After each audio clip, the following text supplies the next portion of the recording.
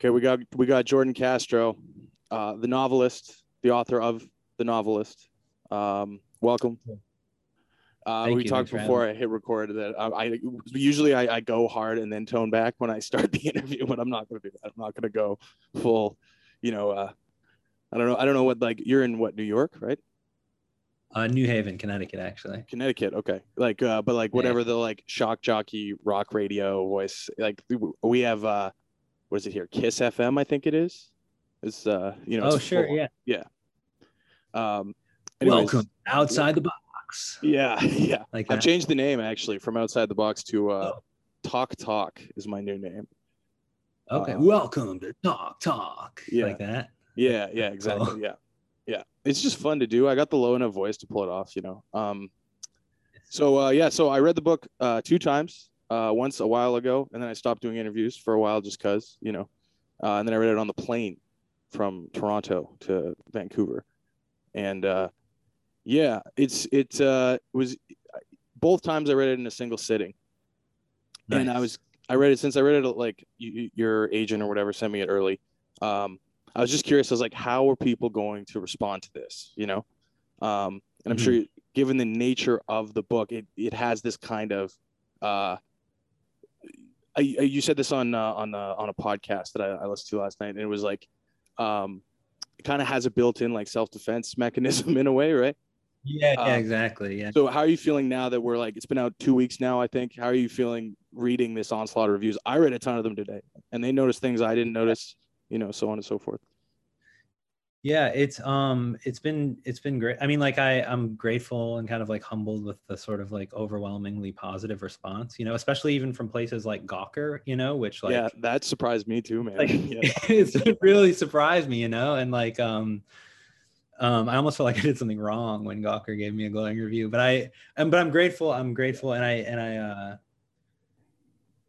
I don't know what to say. It's sort of humbling, and I'm grateful. I definitely didn't expect, and even, my editor, and even like after, different podcasts that I've done, people have been like, before the book came out, they're like, I think this is really going to be like a polarizing book, and so on and so forth. And so far, nothing, it seems like there hasn't been any kind of negativity toward it, at least that I've seen, and so. Yeah, because I read the one review where I can't remember who it was, but it was one of the top ones on Booklist or whatever, and it started with since the book opened with, I opened my laptop, I thought I was going to hate this and that this would be polarizing, and then it was a pretty glowing review in the end. Right. Yeah. So we'll see. I mean, maybe the haters, they got to take a little more time to get crafty with the with their disses or something. But it's been great. So I was reading another thing I saw on your Twitter related to it was about an author that wrote The Woodcutters. I can't remember his name off the top of my head. Yeah. Yes. And that like there's kind of this large sect of like mostly Instagram but also Twitter really pushing theory, the idea of theory. And I think it just comes from a lot of people who maybe got a humanities degree and don't know what else to do with it. But I'm just wondering, like what is your what do you think of as like contemporary literary theory? Because I know, what was it, the quote in the article was, I hated literary theories more than anything in my life, but most of all, I hated so-called theories about the novel. That was from Thomas Renaud. But yeah. I don't read much of it. There is one book that I read that actually helped me a lot with The Novelist, which is called The Art of Being. And I think the subtitle is The Existentialist Poetics of the Novel or something like that. And it was like, and that's the only book I've read about the novel. And I loved it. It's by Yi-Ping Ong, this professor at Johns Hopkins. And I mean, generally speaking, I'm not the biggest fan of like any kind of theory. I like reading philosophy, but in terms of, I like writing, and I feel like for me, sometimes like literary theory can become this like dead language game or something like that with no stakes. And but again, I barely read any of it, and so I'm not really sure what the state of contemporary literary theory is. But I do have general negative feelings toward it, but besides Okay, yeah, that, yeah. yeah. What about you? I don't really care for some of it. I like the idea of canon in general, not from like a Mhm. specific place, but just the idea of like things that are cemented and that their legacy is untouchable. Um, Mhm. and I don't see why we can't build on it. And this, I'm an English major, and I got in a debate one time in class because I'm a bit older than everyone else, Uh-huh. so they're a bit more internet brained with stuff. You know what I mean? Mhm. And yeah, it was about the idea of canon, and there's this discussion of removing stuff like Mark Twain or whatever, which is a really classic kind of beat to death subject. But and I just don't, and I was just saying like, why can't you build upon it? Mhm. Like, you know, I don't see the need for removal because it's not. I mean, a book is physical theoretically, but it's not physical. It's not like a statue or something. You know, it's not Right. taking up physical space. I don't see why you can't just add more stuff to it. True. Very true. Yeah. I've wanted for a while to well, I've never read Mark Twain, but I did go visit Mark Twain's house. Okay. And and uh and I sort of hated all of the quotes and like the witticisms and stuff that they had like on the walls and stuff. Like I felt like he was like but I had, but I've never read him, and so I have no idea.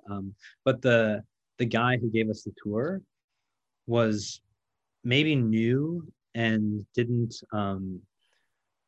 he had a hard time remembering all the facts he was supposed to tell us, and so he would pause for like very long times before he'd be like, and he lived in this he would hang out in this room with his seven six Yeah, with yeah, his six brothers or something like that. It was, and so that was like a kind of great experience. This guy, you could kind of palpably feel him, struggling to remember these facts about his life. But in terms of the canon, I mean, I've wanted to read every book that in Harold Bloom's like the Western canon, and I yeah. think That's that it. that's what got me. You talked about on. I'm just gonna say it. On Red Scare, you talked about the resentment or the Yeah, resentment, and I was so I looked into that. The way I'd take like when I was walking home last night, I like text myself notes. That's how I operate. You know. nice. So I looked it up this morning. Yeah, and yeah. Sorry. Continue. That's what No, made no, me you're ask that good. Yeah, question. yeah, definitely. I mean, I think that there is this strange, seething need to like tear down, to like. I mean, people are even suspicious of the idea, of like greatness as such, or like even judgment. My friend Michael Clune wrote this great book called The Defense of Judgment that University of Chicago Press just put out, and he makes this argument in the book where he says like there are humanities professors that would feel uncomfortable saying a statement like reading Henry James is better than watching The Apprentice, and Yeah. his argument is that when you eschew your sort of responsibility to like make aesthetic judgments, what for the sake of some kind of like dogmatic equality, what you actually do is you outsource that judgment to the market. So instead of like it resulting Yeah. in quality, what it ends up doing is whatever's most popular is what's most best. And like if you care about the literary arts at all, that that's not true and it's a bad thing. And so, and then he also goes on to say like, you know, um, just by the fact of making a syllabus, you're making these judgments. You're saying like these are more worthy of your time than other works, and one should be able to like justify their decision. You know what I mean? Justify the decisions beyond just saying like, well, I like this one more, but what you like is just as good. And you know what I mean? It's uncomfortable, but I think he makes a good point. Well, and I think by not passing judgment, you're overvaluing the impact of judgment. You know, Interesting. Say more about that. like you know, if you are what's the word you use, like some kind of dogmatic equality, in terms of I suppose grand sweepingly like media, including literature or whatever, art, I guess is a better word. Um, you are you're implying that judgment is or like proclivity or whatever you want to call it, is like extremely coveted and valuable and something that needs to be protected where you know what I mean, like I think so. I think so. I'm not. Yeah, I'm not sure. I'd be curious to hear you say more. If you. like so yeah so so yeah, if you are unwilling to say I prefer this to this, or I believe with authority, because especially if you're a professor, you would hope there'd be Right. at least some sense of authority. I don't see why you would get a PhD otherwise. Right. in the humanities at least. Right. Uh, like to not pass judgment, and not only does it give it to the market or to the sort of, it becomes a numbers game, so you need some kind of metric. It implies a metric is valuable, but then what it Exactly. does is it puts extreme pressure on those that are willing to judge, and almost will bolster their voice, whether it is like something that agrees with that dogmatic equality or not. You know what I mean? Mhm. Yeah, yeah, yeah. One of the things, another interesting thing that he, I can't remember if he says this in the book or if I've just thought it, but like, I think he does. A lot of those same professors will have no problem whatsoever saying like one book is better than another, like morally. You know what I mean? Yes, absolutely.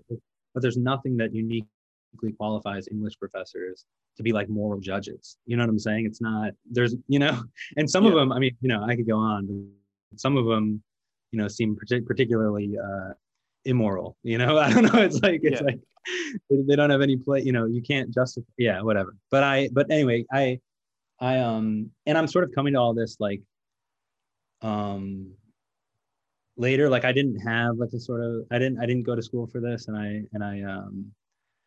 just recently went back and got my undergrad, and I got an English degree. But I sort of like when I was younger, I sort of had that kind of resentment toward the canon or the Western tradition or things like that, and I've recently come around.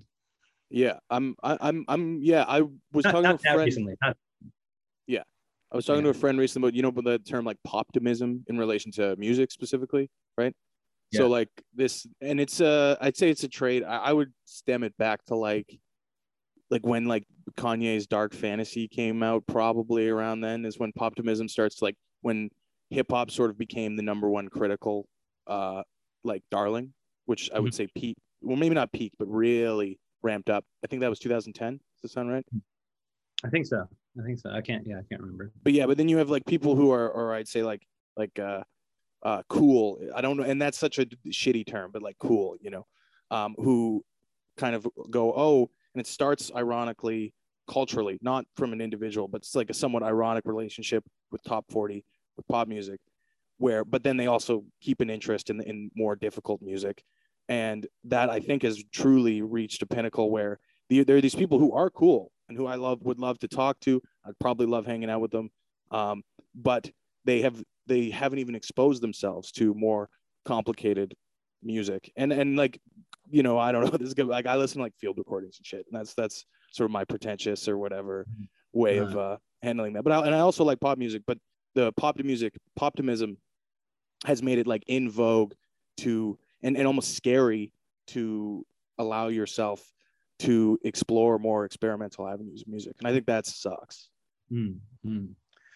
Yeah, yeah, I'm kind of unfamiliar with like what's going on in music or whatever, but yeah, I mean, I think generally speaking, it seems like there is a kind of fear or hatred of art. I think like you were talking about metrics. There's like we want things that are sort of like thin and like obviously agreeable to our like preconceived notions or sensibilities, and we want things that aren't like messy or confusing. And like one of the things that I think is so great about challenging literature is that it can reveal things to you that like you hadn't previously considered or even thought to ask. And like if you approach a work from this kind of like cramped like perspective, then a work can't reveal itself to you. You can't sort of be changed by the work or like see what it's doing or whatever. And I think um yeah, does that make sense, or does that have Yeah, maybe it's something to do with what you're talking yeah, about? that totally makes sense. Yeah, and yeah, and I mean that's where I like, that's kind of what made me want to go to school, because I've always been good with challenging music and film, but you know I have the brain of an internet person who has a hard time sitting down and reading anything. Like, I mean, I've read like easier shit like Stephen King and stuff, but I was like, I know these names, I want to engage with these in a way where Are I you am rewarded. are you in school for like literature? Yeah, yes, Nice. yeah, Undergrad or grad yeah. I'm school I'm on or my third year at the University of Victoria, BC. Yeah, Nice. It's Yeah, going good. I like. Good. Yeah, good. Um, yeah, I like to go back to school. I like got to read Shakespeare. I got to like read a bunch of stuff I wouldn't have otherwise read. And Yeah, it was nice. exactly. Yeah, like Yeah, I took a Bible class, which was nice. interesting, and that was that is endlessly rewarding. Yeah, Yeah, totally. What kind of like what was it like in the literature department or the yeah. cool? So it was like secular, but it wasn't. Yeah, the teacher didn't present it in the way I thought he would. It wasn't atheistic in the way that I figured it would be. His Mhm. interest was definitely more towards the um, Old Testament. I could tell, Mhm. but that makes sense because it has the kind of like in the like King's saga. It's like it's it's high fantasy basically. Like Yeah, it's the Old Testament's got that epic I don't know I don't know how to describe it. Yeah, yeah, it's wild. it's Yeah. extremely wild, man. I couldn't believe Yeah. some of the shit in there. Like Yeah. yeah, like David asking for like 10,000 foreskins and stuff like that. I was like, holy heck. But Bro, that's a lot of foreskins, dog. there was a That's lot of foreskins, man. Yeah, I hit a control F on the PDF I had of it for that where and it was like crashed my you computer basically. you search foreskin. Yeah, control F foreskin, yeah.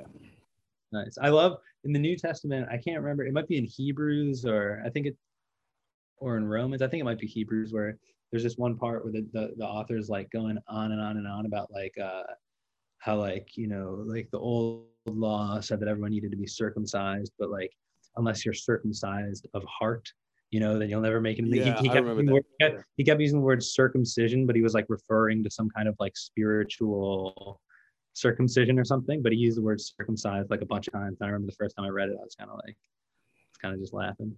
Yeah, I mean, it is funny, kind of. It's dark, Yeah, like historically, sort of, but like it is funny. yeah. Um, There's a lot of funny stuff in there. yeah, Good. yeah. I did not mean to bring up the fucking Bible. I love the Bible. Yeah, I was it in the slaps. song this morning. Yeah, it's great. Yeah, um, and the poems in it and stuff are like unreal. Um, Mhm. okay, so yeah, I have questions, but when we just started talking, that's good. That's a good sign. So I was curious about. I guess we already talked about this. So there's this in one of the classes I took, and it was Intro to American Literature. We read Tommy Orange's "There There." Okay. You familiar with that? I haven't read it, but I am familiar with Tommy Yeah. Orange. Yeah. And one of the things that a lot of the people in the class said were like, I read all these books, and I watch all these movies, and I hate the way that they relay social media. It feels weird and forced and ugly and wrong. Um, and they said that There did a great job of it. But There it takes place in a specific point in time. I think proto Twitter, if I'm not Okay. mistaken. So it's mostly just Gmail and texting. Mhm. Um, which is that reminds me of like earlier like Talent stuff and all that. But yeah, the novelist is like Twitter, Instagram, Facebook exists in the world that it takes place in or whatever. And I'm just wondering like what's your is this something you thought about when you were writing the novel of how to because it's such a central point and more the relationship I guess with um the character's own relationship with it, but like how to write social media basically. What was your thought Yeah. process there? Yeah. I think one of the things that I realized once I kind of discerned that the book would take place only over the course of a couple hours, I still wanted to make it sort of like a page turner. And I was like, in order for that to happen, there has to still be like just as many like action sentences. It has to be very kind of like active and concrete, and I think like um I don't know, I just sort of thought that like if I grounded the actions of using the internet as like I click Twitter, I click Twitter and Gmail unthinkingly, like this kind of thing, and had the and because his relationship with it is so like tense and conflicted and so on, like it sort of um uh what am I trying to say? It was like a useful device to like sort of string the more abstract parts together and like ground it in some kind of reality. But it also, I think, it just never occurred to me to describe it in any other way than just sort of concrete and specific, you know? Um, yeah, Yeah. because Yeah. it also reveals itself as sort of absurd when you're actually like mapping. Like there's one part where he's going to change the tense of his novel, and he opens a new document, and like in the title of the new Google Doc, he's like he types novel first person, then deletes that, and types novel, then deletes that, then types novel, then deletes that, then types novel first person, and like that kind of erratic stuff rendered concretely, I thought was I don't know, I thought it could work. Yeah, and I remember that scene in particular. I was like, there's a true universality, because even like texting your boss saying, I don't know, I'm gonna cover that shift or whatever. It's like I'm hitting Twitter, because it's like on my phone or whatever. You know what I mean? Right. Yeah. Just trying Yeah. to figure it out, because it's this thing that I know I need to do. In the case of the novelist, it's write the novel, but Mm-hmm. but there's this more. I don't. What I liked too particularly is it doesn't seem focal. Like there's the easy kind of rhetoric about immediate feedback and stuff, and it's, you touch upon that if I recall correctly, but Mm-hmm. you make it more personal, I think, than that. Thanks. Yeah. Yeah. I appreciate it. I haven't Um, read Orange. I think he did an event with Tao, actually, now that I think about it. yeah, I didn't know yeah. he wrote about that. Yeah. They did a Zoom interview together. I think I watched it when I had to write an essay about it or whatever. Nice. Yeah, it was it was interesting. Yeah. I don't recall much about it, honestly, but yeah. Um, Yeah. Also, so yeah, Tao, I sort of like, he used to describe it. I mean, he still does describe the internet like and stuff in like concrete terms. I think I got that from him in part. yeah, I read what got me to find your page or whatever was through him. Hmm. I just actually just came across, I was in the Vancouver Public Library, and I came across shoplifting in American apparel, and I just sat down and crushed it in the go, and I was like, this is really, like, I actually read it initially and was like, this was, I mean, I read it one sitting, and that's good, and then I couldn't get it out of my head after Hmm. reading it. I didn't have an immediate reaction to it, and yeah, and it was this artifact of a time that I'm old enough to remember, that kind of relationship with the internet, but it's different now, Hmm. but this kind of Hmm. blog, the capital B blog era or whatever. Yeah, yeah, yeah, definitely. So what was the other thing that I was on about? Yeah, so a lot of the reviews I read seemed quite focused on the scatological, the shit, 22 pages, I think it was, shit scene. Man, that's deceptive though. They say 22 pages, but there's a lot that he's using his phone, he's having thoughts. It's not like it's not 22 pages of, I mean, I guess maybe it is 22 Well, and pages that's, of, I didn't notice that it was 22 pages because other things went down, yeah. but I guess some people, like in the Red Scare episode, like Dasha was fixated on that a little bit, and like Yeah. and when I was reading that, I kept forgetting that it was that, and but I can see how the way that it's described kind of gets in people's heads. But what got in my head was the scene. I think the girl's name was Ashley in the book, Yeah.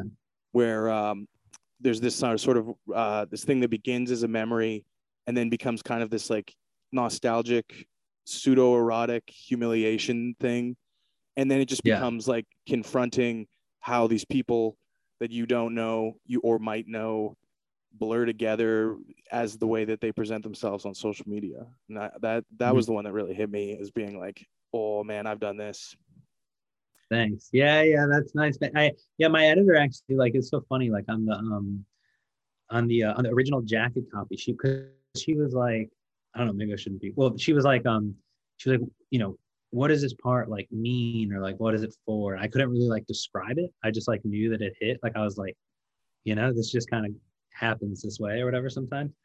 But on the original jacket copy, it was like, it was like a misguided, like a memory of a classmate, like leads to a misguided search on social media, which leads to like an examination of class or something like that. And I was like, it's definitely not about class, you know. But maybe it is partly, I don't know. But like I don't anyway, yeah. I don't know if I get that from it. I don't know if I got Yeah, class. It said more yeah, about seemed more about like uh male. I mean that scene in particular, like male aging, totally. um and Definitely. and I guess like the sort of you transition into adulthood through the lens of memory, and then at some point social media.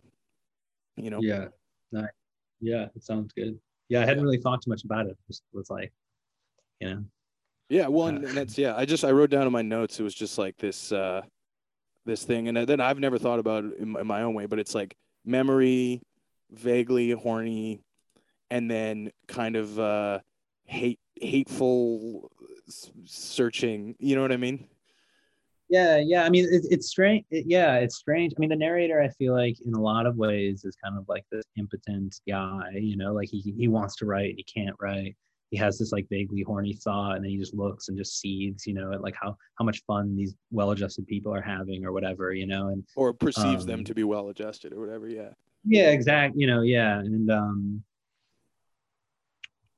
yeah, it's strange how maybe before social media, or whatever, you just have that thought, that memory, and I don't know, maybe it would just go away or something. And now you can kind of like almost interact with it in the world, but it's just on the Yeah, you computer. can create all the subtext under it through this person's future. And I can't. Yeah, I saw somewhere too. You said something like, or I think maybe it was in the book, and it was like, uh, the past is the present because the story's always changing, or something like that. Do you know what I'm talking about?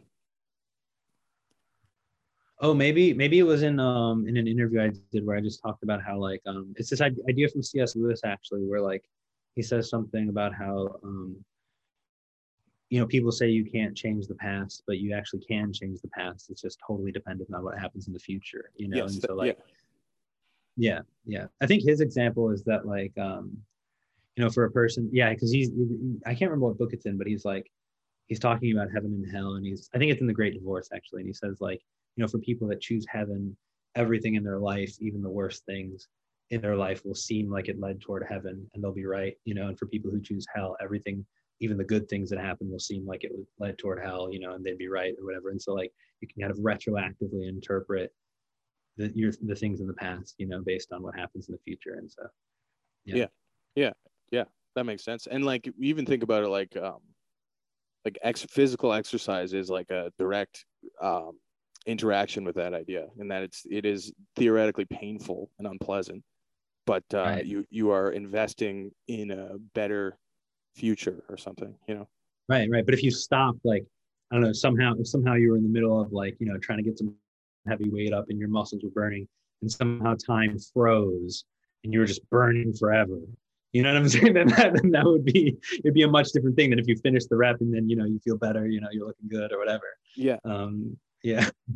And that's where I guess the seemingness comes in, because if you're so fixated on the, the pain in the moment or whatever, I guess that's more of a present feeling, but that's, kind of a never ending cyclical kind of conversation about the past, present, future, whatever. But yeah.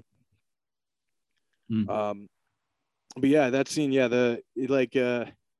it hurt my feelings in a weird way, because I don't know if I have any memories like that, but I was like, I feel like I do, of hearing some girl talking. I didn't. I focused more on the part where all the dudes look the same. I have a quote here from it. People I knew in high school became flattened, mashed together with these strangers into a frozen vacation themed mass. I hadn't been on vacation in years, and I became aware of how little my morning resembled a vacation. Um, but prior to that, there's a see if I have the PDF open. I don't. Um, yeah, she's talking about how big of a dick that she sucked, right? And it made the narrator's memory reflect on how they felt at that time, Yeah. being deeply humiliated or whatever, or Yeah. or at least like confront being like, I've never. This is now something that I process, that this matters, so that this is a thing. Yeah. Yeah, definitely. I mean, I've definitely had I don't know why I wanted to feel. I'm remembering now for the first time in a very long time, like being, I think I was 11 or 12, maybe even younger. And I remember I was in choir class and this girl was like talking about how she had given head.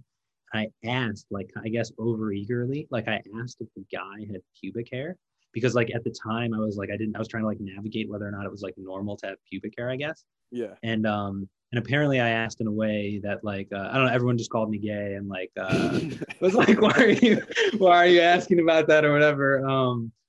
But I'm just remembering that for the first time right in a while right now. Yeah. Yeah. These are the things. Yeah, these are the things that. Yeah, but These are you know the that probably had an influence on your future. But whether or not that sent you towards hell or heaven is, I don't know, up to you, I guess. yeah, for Let's sure. just let's just say it's heaven, I guess. Yeah. Yeah. I was wondering about the. I don't really have a question here, but I was struck by this too, and it's this. I've heard people say shit like this. I remember reading something. I think it was J. Cole recorded himself rapping all of Illmatic by Nas and like Oh, memorized interesting. memorized at one point, and that reminded me like that's what came to me when there was the narrator. Um, that's the correct term, right? The narrator is the right like Yeah, yeah, yeah, yeah. yeah. Yeah. Um, the narrator talks about lying about copying less than zero. Is that was it? That was the Yeah, book, right? Yeah. yeah, I think so. Yeah, that was, yeah. Um, I was wondering, just like it just seemed like something. Yeah, where did you do you know what the genesis of you writing that down in the novelist came from? Yeah, I do. It was just true. I just actually that actually just happened to me. Like I was like I don't remember where I got the idea to copy down writing that I liked, but I was but yeah, I had started to do it with less than zero and then and then I was with some people and I was like, yeah, I told them that I had copied down the entirety when I hadn't copied down the entirety and but I can't remember where I got the idea to copy writing that I liked. And I haven't done it in a while, but I do think that it's who was it? Someone was saying I can't remember. I mean, I know that Hunter Thompson, and I think I wrote about this in the book too, like copied The Great Gatsby because he wanted to know what it felt like to write a masterpiece. And I do think that I believe that he did that too. I believe him. yeah. Yeah. And and that's interesting what you say about J. Cole, because I think That's that like a that half happens a remembered anecdote I read on a forum probably like 8 years ago. Sure. Yeah, but I mean like it's interesting because I feel like a lot of the time people are trying to obfuscate that aspect of like learning how to do something or even of like the desire to be a writer or rapper in the first place, like it's like you encounter Nas and in some ways you want to be Nas, like or like for me like I wanted to like be these different people at different points in my life and yeah, it's important. I think imitation is kind of unavoidable in certain ways. Yeah, and I think you can lose a bit of the At least, creative impulse by being unwilling to be unoriginal or whatever. You know what I mean? yeah, and I just think it's unavoidable in a certain way. Like I'm really I talk about him too much, but I love this guy Rene Girard, and he writes a lot about imitation. But I was reading this book the other day by some French psychologist or neuroscientist or something about the mirror neurons in the brain, and so he was saying that like, the way we even learn language is through imitate. Like before we can even think or speak, like we look at adults' eyes and they move toward an object, and we imitate them and move our eyes toward the same object, and he was saying like for a long time, they thought we had like the sort of rational brain. I can't remember what part of the brain this is associated with, but it was like the rational brain and the emotional brain. But he was saying that like with the discovery of like mirror neurons, which is that like when I see you do something, the same neurons in my brain light up as if I had done it. And he was saying that there's this other brain, the mimetic brain is what this book is called, that Yeah. like sort of undergirds all the rest of that. And yeah.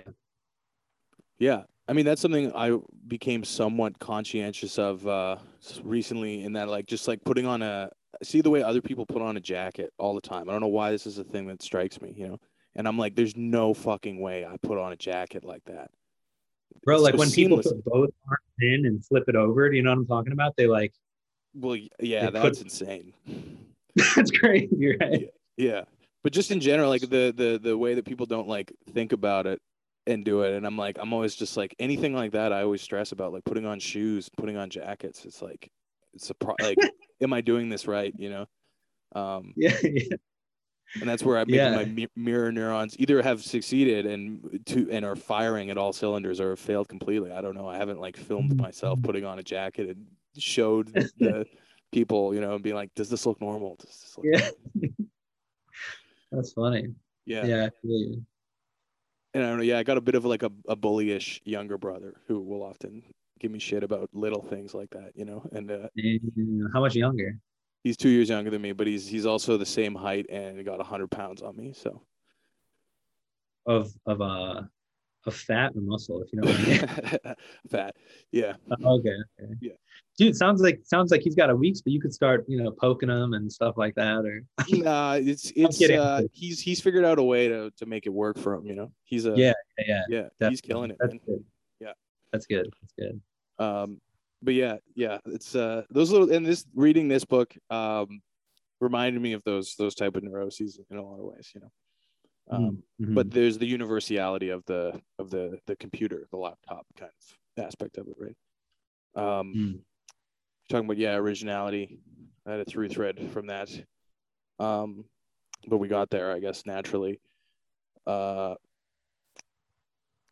there's a scene in the book that I quite liked, and you didn't use the term, which I thought was good, but I literally went like, the character finds almost like a very brief nirvana by touching grass, basically. You know what I mean? Yeah, true, true, true. And I like that because I had to do that today too. Like, I was like, oh man, I can't keep checking my email. I gotta I gotta touch grass. And, Yup. Yeah.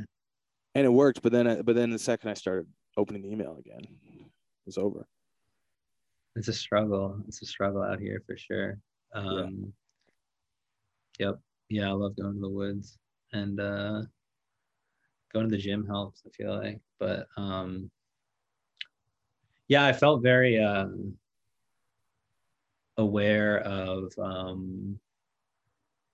the fact that the narrator like goes out into the woods and then like has like some kind of experience. But I think I tried to render it in a way that wasn't like that was sort of like true and meaningful as opposed to like cliche and trite or whatever. But using the Yeah. phrase touching grass more would have been funny. I hadn't thought. I don't think I finished the book a long time ago. Like, and I Yeah, don't I think heard you touching was. finished it in 2019. Is that right? Or Yeah, first like draft? yeah, I finished the first draft in January of 2019, and so um yeah, so I don't think touching grass was a thing back then. Okay. Yeah, I don't know Yeah. where that genesis, but it's been Mhm. I don't know, it's very funny. I like it. Yeah. It can hit so meat, but rings so true, you know. Mhm. Simplicity of mimetic language, I guess. That's yeah. Mhm. For Um sure. yeah. I was gonna ask you, did you listen to the new Drake album? Dude, I listened to like the first one and I was like I absolutely hated it. And then my friend's girlfriend was like, "You got to listen to this other song," and it was something about like the. I think he says like I don't even want to say it. It's so horrible. I think at one point he says like the whiskey is calling my name, and then he switches it to something else. But Yeah, it's like he's talking to a vagina in that song. yeah, yeah, Yeah. yeah. And I was like, dude, you're like 40 or like 45. You know what I Yeah. mean? I It was like, happened this is quick. just sad. Yeah. Yeah, this is sad. Like you shouldn't be like serenading women's genitalia or whatever when he's got to figure it out, man. Yeah, it is funny though. Yeah. That made me like, I yeah, don't when do I you like listened to it? it. I listened to it once, and then I thought it was a bad direction for him. And then Yeah. I listened to it pretty hungover in the shower, and the kind of tropical housiness of it just kind of like hit nice, you know. Yeah, yeah. But I haven't listened to it I'm not, since. I'm like I'm not a Drake hater. I think he's like he knows how to write Yeah. I mean, songs you wrote an that article in 2014 for Thought Catalog, I think it was, praising Drake. deep cuts. Yeah, Yeah. yeah, I did. Um, That's why I added this to my oh little. yeah, it was Yeah. called. I can't remember what it was called. I think I used to hate Drake like when I was younger, like when I first heard him, and then I started liking him. I can't remember what it says in that article, but It was just like Take Care is really good, basically, is what it comes down to. Like, I think that's probably. I haven't listened to it in a long time, but yeah, yeah, I haven't yeah. either. But I mapped out my experience. I don't know how old you are, but I think we're probably close to the same age. But 29. 29. Okay, yeah, I'm 27. So yeah, Nice. mapped out a similar experience to me, hating Drake and then Take Care, kind of having this like being like, yeah, the question in the article. I guess that was 8 years ago, 2014. Okay, um, was is it like he can be soft and he can be hard. I guess I can be both, basically was the thesis, which I thought Yeah, was very well, funny. yeah, yeah. Because I think at first the idea about Drake was like, well, he tries to be hard, but he's actually soft. And then I realized that he actually knows that about himself, and he's actually like, consciously like integrating both sides into his music or whatever. And Yep. Kanye did something similar actually, but Yeah. and maybe Kanye's it kind of was always been before. doing that, but Kanye's confidence has always been so skyrocketed high, and his vision is like, frankly, a way bigger than Drake's. Like, Oh yeah, yeah. It's not even. I absolutely love Kanye West, and yeah, me too. When you're wish talking about nothing. emulating people, like the only person I really want to emulate is Kanye, which is not possible. But That's you know, amazing. No, but that's good. Yeah, he's definitely. I feel like he is like our great artist. Like he is. his vision is insane. Even those like Donda like live stream performances or whatever were Yeah. amazing. Like he's It was yeah, he's viscerally exciting, and nobody else totally. can. When he's the only one who's, I think, matched the intersection. This is what, like with the poptimism thing, I guess that we were talking about before, where he's met in the middle, and not even met in the middle. He's doing both simultaneously of making mainstream music and frankly, and maybe not anymore, but for a long time, molding it in his own image, while Mhm. making genuinely thought-provoking, challenging, and controversial art, and Yeah, that's so sick. de- definitely. And the other thing too is like I always think like I'm like like what like I think of how like certain people are whatever billionaires and so on. I think like what would be the sickest thing for a billionaire to do, and it would be like to like live out this like insanely ambitious like world historical style like art project, and it's like it's just incredible. Nothing else to say about it. It's like No, incredibly exciting to me. well, and uh, it's pretty funny that like he goes in 6 month cycles where you need to be careful that you say you like him, and then it's cool. It's I, okay to say you I like him. I always and well, actually, growing up, I didn't like him actually, and like because I just liked the trap music, but but yeah, once I sort of came around and realized I was wrong, like I've had no qualms. I also, I mean, I love um the like I love the Sunday service stuff. I thought Jesus Yeah. is King was like because that was I'm all about kind of like not reclaiming Christian art, but like I've wondered why. Like I just think he's the only Christian artist who sort of like simultaneously like praising God and making art that at least in some ways glorifies him, but is also like aesthetically pushing a form forward and stuff. And so I think Yeah, 100%. yeah, And yeah. like, you ever listen to like Christian rock radio? I work at a liquor store right now, and we're only allowed to listen to the radio. So I'll kind of fuck around and test out some stations. And I spent 8 hours by myself listening to Christian rock radio, and it all sounds like the song from the end of the Fast and Furious movie where Paul Walker dies, but with the word Jesus superimposed into it, basically. I haven't I can't recall that song, the Fast and Furious one, but It's I've just very definitely saccharine, yeah. pop music. Yeah. They're imitating pop music from like 5 or 10 years ago or whatever, and just kind of doing that. And it's yeah, it's sad. Yeah. My wife sometimes listens to it because when we started dating, um, I would like listen. I like the Mountain Goats, or at least I used to, and I would like listen to them, and she would like, his voice would like grate on her ears, and I would say stuff like, "Oh, I just really like the lyrics or the songwriting or whatever," and um, and then now when she listens to Christian radio, she's like, "I just like the lyrics," and so so I'm like, all right. So I've listened to my fair share of it, but no, I don't like it, and I think it's sort of I don't want to say a disgrace, but I'd say it's a shame because yeah, it's a it's very certain powerful baseline for creating something like powerful. Clearly, if you look at the history of art, it's obviously true. It's only someone recently that through thread, like that art became inherently secular. right, Um, right, right. But no, uh, yeah, you're totally right. It inspired some of the greatest art ever. I remember before I became a Christian, I was in Italy, and I was like walking around looking at the art, and I remember just thinking like, and at that time I had never had like any kind of like visceral reaction to art. Like I would just look at it and I would just think, sort of like in I don't know if you've read Ben Lerner's Leaving the Atocha Station, but like he talks about how he thought people were lying when they said they had a profound experience of art, and yeah, you'd see I people feel look that way. Yeah, right, yeah, you'd see people looking at a painting and crying, and he would just think, this narrator would be like, "What the hell?" This person must be faking or something like that. But when I was there and I saw some of the art, I was like it moved me. I was like blown away, and I was like, what was in people's heads that was causing them to make this insane art, um and that yeah, and that was like a moment I remember for sure.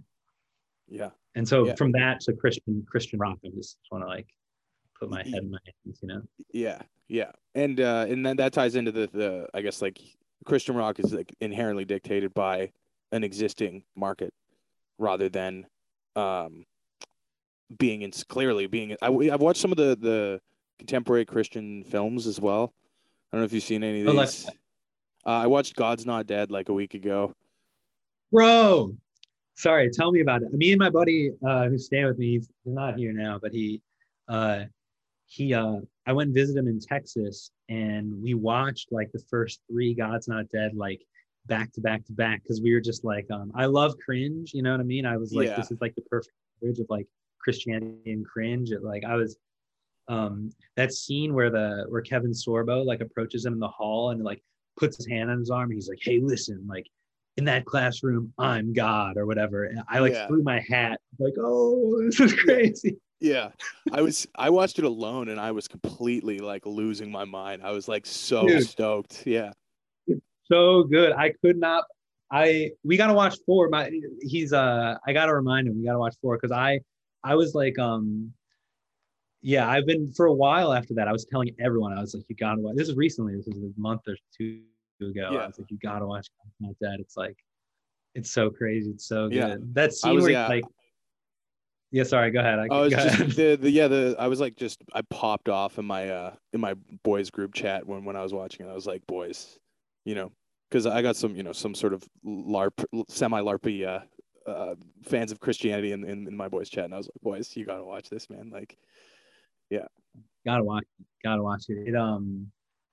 It that scene where the professor flips the board and he's like, Karl Marx, Sigmund Freud, like Bertolt Brecht, or Michel Foucault, I think he says. He's like, yeah, what do these people have in common? He's like, they're atheists or whatever. It's like, it was a movie like specifically designed for me, I felt like, because it was like philosophy and it was so over the top, and then also by the end, I was like really, really, really like rooting for the kid, to like, because like his girlfriend left him, like all this stuff. I don't know. I just loved it. I loved yeah, it. I'm so yeah. Well, glad and you brought Kevin Sorbo like it. sucks. Like that guy sucks, obviously. Yeah, he's a demon. They and of course it's like basically just propaganda, but like Well, and it ends with, I love the ending with the sort of call to action. it's so fun, man. I loved it. Yeah. Yeah, That's funny. That's funny that God's. I forgot about it. But I had like a 48-hour obsession with it. Yeah, that's amazing, man. I'm so glad you brought that up because I'm gonna tell my friend Kevin. I'm gonna remind him we got to watch 4. Yeah, I might have to throw that on this evening. The second one. Dude, the second and the third are worth watching, in my opinion. They grow in scale, is what I've gathered, right? Like they go to like the fucking White House or something, right? Yeah. Oh yeah. Yeah. Definitely. Oh my God. Who was the president at the time that the second one came out? That's a good question. I don't know. I'm not sure. Yeah, the second one goes like even harder into like the similar kind of like propaganda mode. It's like this woman. Well, I don't need to give it away. But then the third one is sort of like, it almost seemed like they had read because I had read some of the reviews too. It seems like they had read the reviews that were like, this is just Christian persecution, paranoia, and like propaganda and so on. It seems like they read those reviews, and then the third one is like weirdly self-critical. Like it's sort of like they like it's great. It's a journey. Wow. Yeah. Okay. Yeah. That sounds like, yeah, maybe there is some other good contemporary Christian art. The thing that sort of got me into it was I watched Left Behind with Nicolas Cage. Oh yeah, you know what? I was yeah, I downloaded that shortly after watching God's Not Dead. Yeah, I didn't watch it though. Let's go. It's that's a critically panned movie, deeply critically panned. Oh, yeah, as it should be. I mean, it. But I absolutely loved it, and then there's another Left Behind with Kirk Cameron that involves like this global conspiracy and stuff like that. It's And the one with Kirk Cameron's like more formal, like it's not as because I know the one with Nicolas Cage is like a true studio film or whatever, right? And then right, and it's also just aggressively bad acting, like and story, like it's so absurd. And they're based on a series of like young adult Christian fantasy novels, right? Something like that.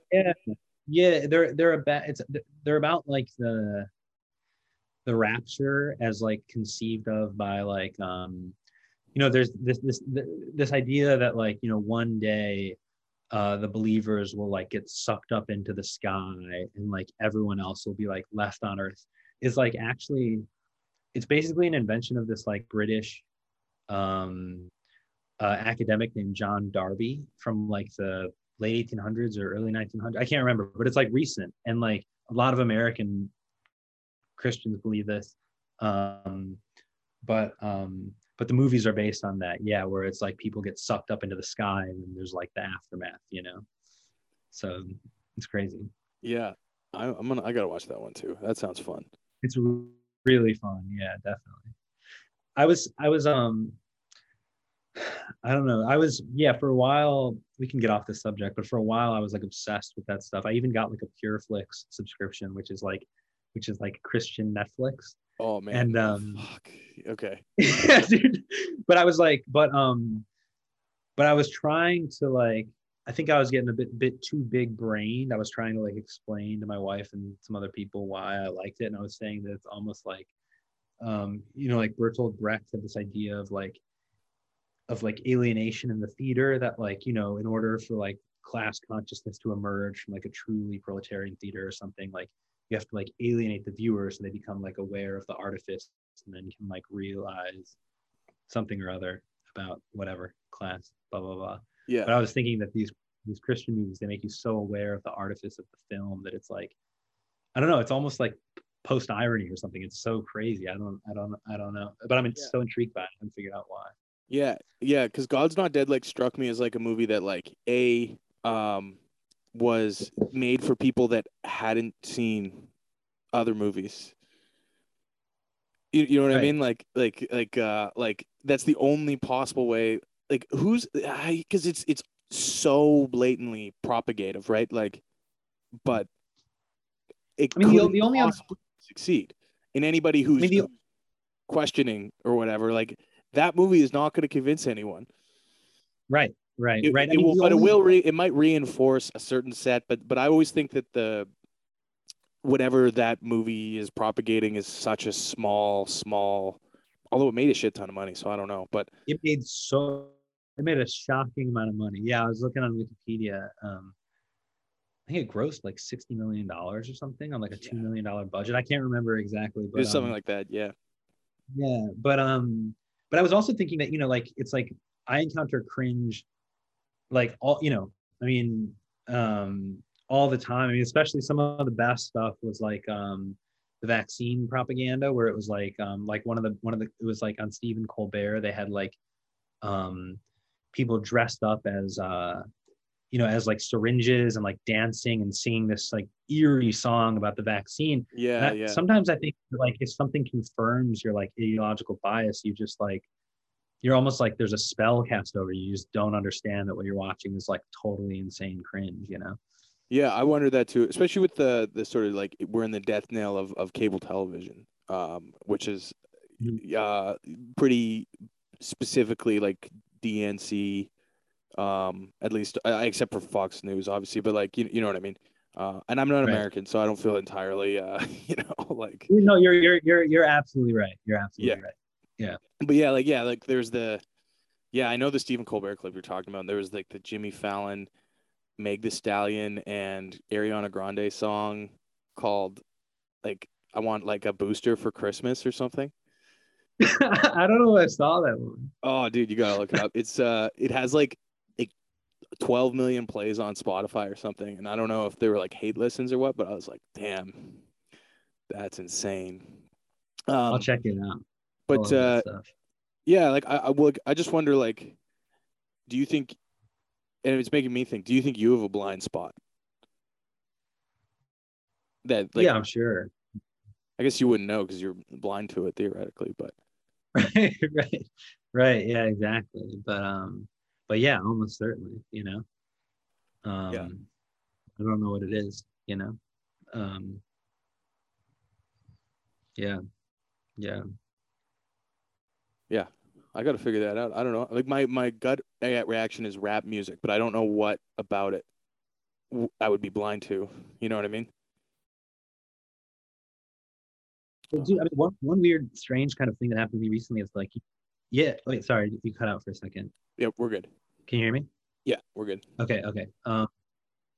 One weird thing that happened to me recently is like, I grew up loving trap music, like I said, and um, recently I think in part due to like so many rappers dying or getting killed, or like Young Thug and Gunna just got the Rico case, and I think like a part of me just like it like dawned on me the other day that I was like listening to people just like rapping about like murdering people and like like stealing from people and so on, and I was like I don't know, for me I was like, oh, it might not be the best for me to be like just like pumping this stuff into my head like you know all the time or whatever, especially because like yeah, I don't know, but I don't know that that's I'm sure we got blind spots. I hope I do, because then yeah, because You then you get to enjoy things. yeah, and I have stuff to work on. I mean, I think in part it's like I know that like I can always be more forgiving or like loving or like patient, or like all these like there are like virtues or whatever that I can't manifest in my life, you know, as well as I might or whatever. And so there's at least that kind of stuff. But no, I'm sure that there's all kinds of things that I don't understand about myself, and that could be better. Yeah, yeah, that's good. Um, Yeah, yeah, yeah. I I was gonna. I think it was the. I listened to a couple podcasts. I guess there was only two I found that you're on. You're on the Red Scare, and you're on another one that was recorded a while ago called Uh-huh. One Story. I listened to part of that today, Yeah, but yeah, yeah. Nice. and but on one of them, you said you watched Top Gun Yep, recently, and yep. Did you see Top Gun 2? Yeah, yeah. We just went and saw it in the theater the other day. Yeah. Yeah, what'd you think? Um, I thought the flying scenes were actually really sweet. like I was sort of I thought they were really cool. But besides that, I was like I thought it was kind of terrible. But the flying scenes were worth it. And the scene where they're like shirtless on the beach playing football was pretty funny too. Yeah, I was waiting because I Did you remember watching the first one and thinking it was deeply homoerotic, and then I went and saw the second one and I was like, when are they going to do it? Are they going to do it? And they did it, and they They fully did it. Well, they did it, but then they had the girl like looking on with a kind of like ooh like expression, like yeah, look at those men, yeah, and Um, it was so secular and like apolitical, considering it was about the Navy, which I actually thought was like it was a very smart business decision, but was odd, like very noticeable. the the I saw stuff online saying like that it was like anti China or something. I didn't understand how it No way. was like that at all. Like I was sort of looking forward to like yeah, I thought that it would be more somehow like aggressively pro America or I wasn't sure. I wasn't sure. It just seemed to be like about like a sweet mission. Yeah, exactly. Which is fun, but like I because I always enjoy aggressively pro-American things, like from like mostly from like a um that doesn't exist we don't really in Canada. It's not like that, to the Right, same right. extent. Like I'm sure if you probably know some Canadians, we're not the most like we don't have that same like vigor or whatever. Right, right, for sure. So I We're was losing. finding It's a oh yeah. yeah. We're losing it. But then that if by virtue of losing it, there are people who like will go like super hard to keep that vigor or fervor or whatever alive. Um, Yeah. but watching these artifacts of that American fervor is awesome. Like I love movies about presidents and stuff. Like even like Aaron Sorkin's kind of love of America is something that like I love. I don't know why, but He's the guy that did the West Wing. yeah, Is that right? exactly. Yeah, that's right. I like the West Wing Yeah, when I watched it a while ago. Yeah. yeah. He's a pretty like now polarizing writer, I guess. But In what way? uh, I don't know. Like I don't really get like it's because he's a hard Democrat, but then like some of his stuff hasn't aged well by certain metrics of certain lenses, and then also like Yeah. it's yeah he's like kind of like the what's the term like a mansplain style writing, I think would be what people would probably call it. Oh, Yeah, okay. Okay. yeah, and his Nice. characters just talk the whole time. It's all dialogue, that's the whole style. But I find it just impressive mostly. Yeah, I haven't watched West Wing in a while, but I definitely enjoyed it when I watched it, for Yeah. sure. Okay. That's about all I gotta say from my notes and stuff. I don't know. I kind of went off book pretty much, but that's good. Nice. That was Uh, fun. yeah. Sweet. Okay, I'm gonna stop recording. Thanks. For sure. Thank you. I appreciate it. Yeah.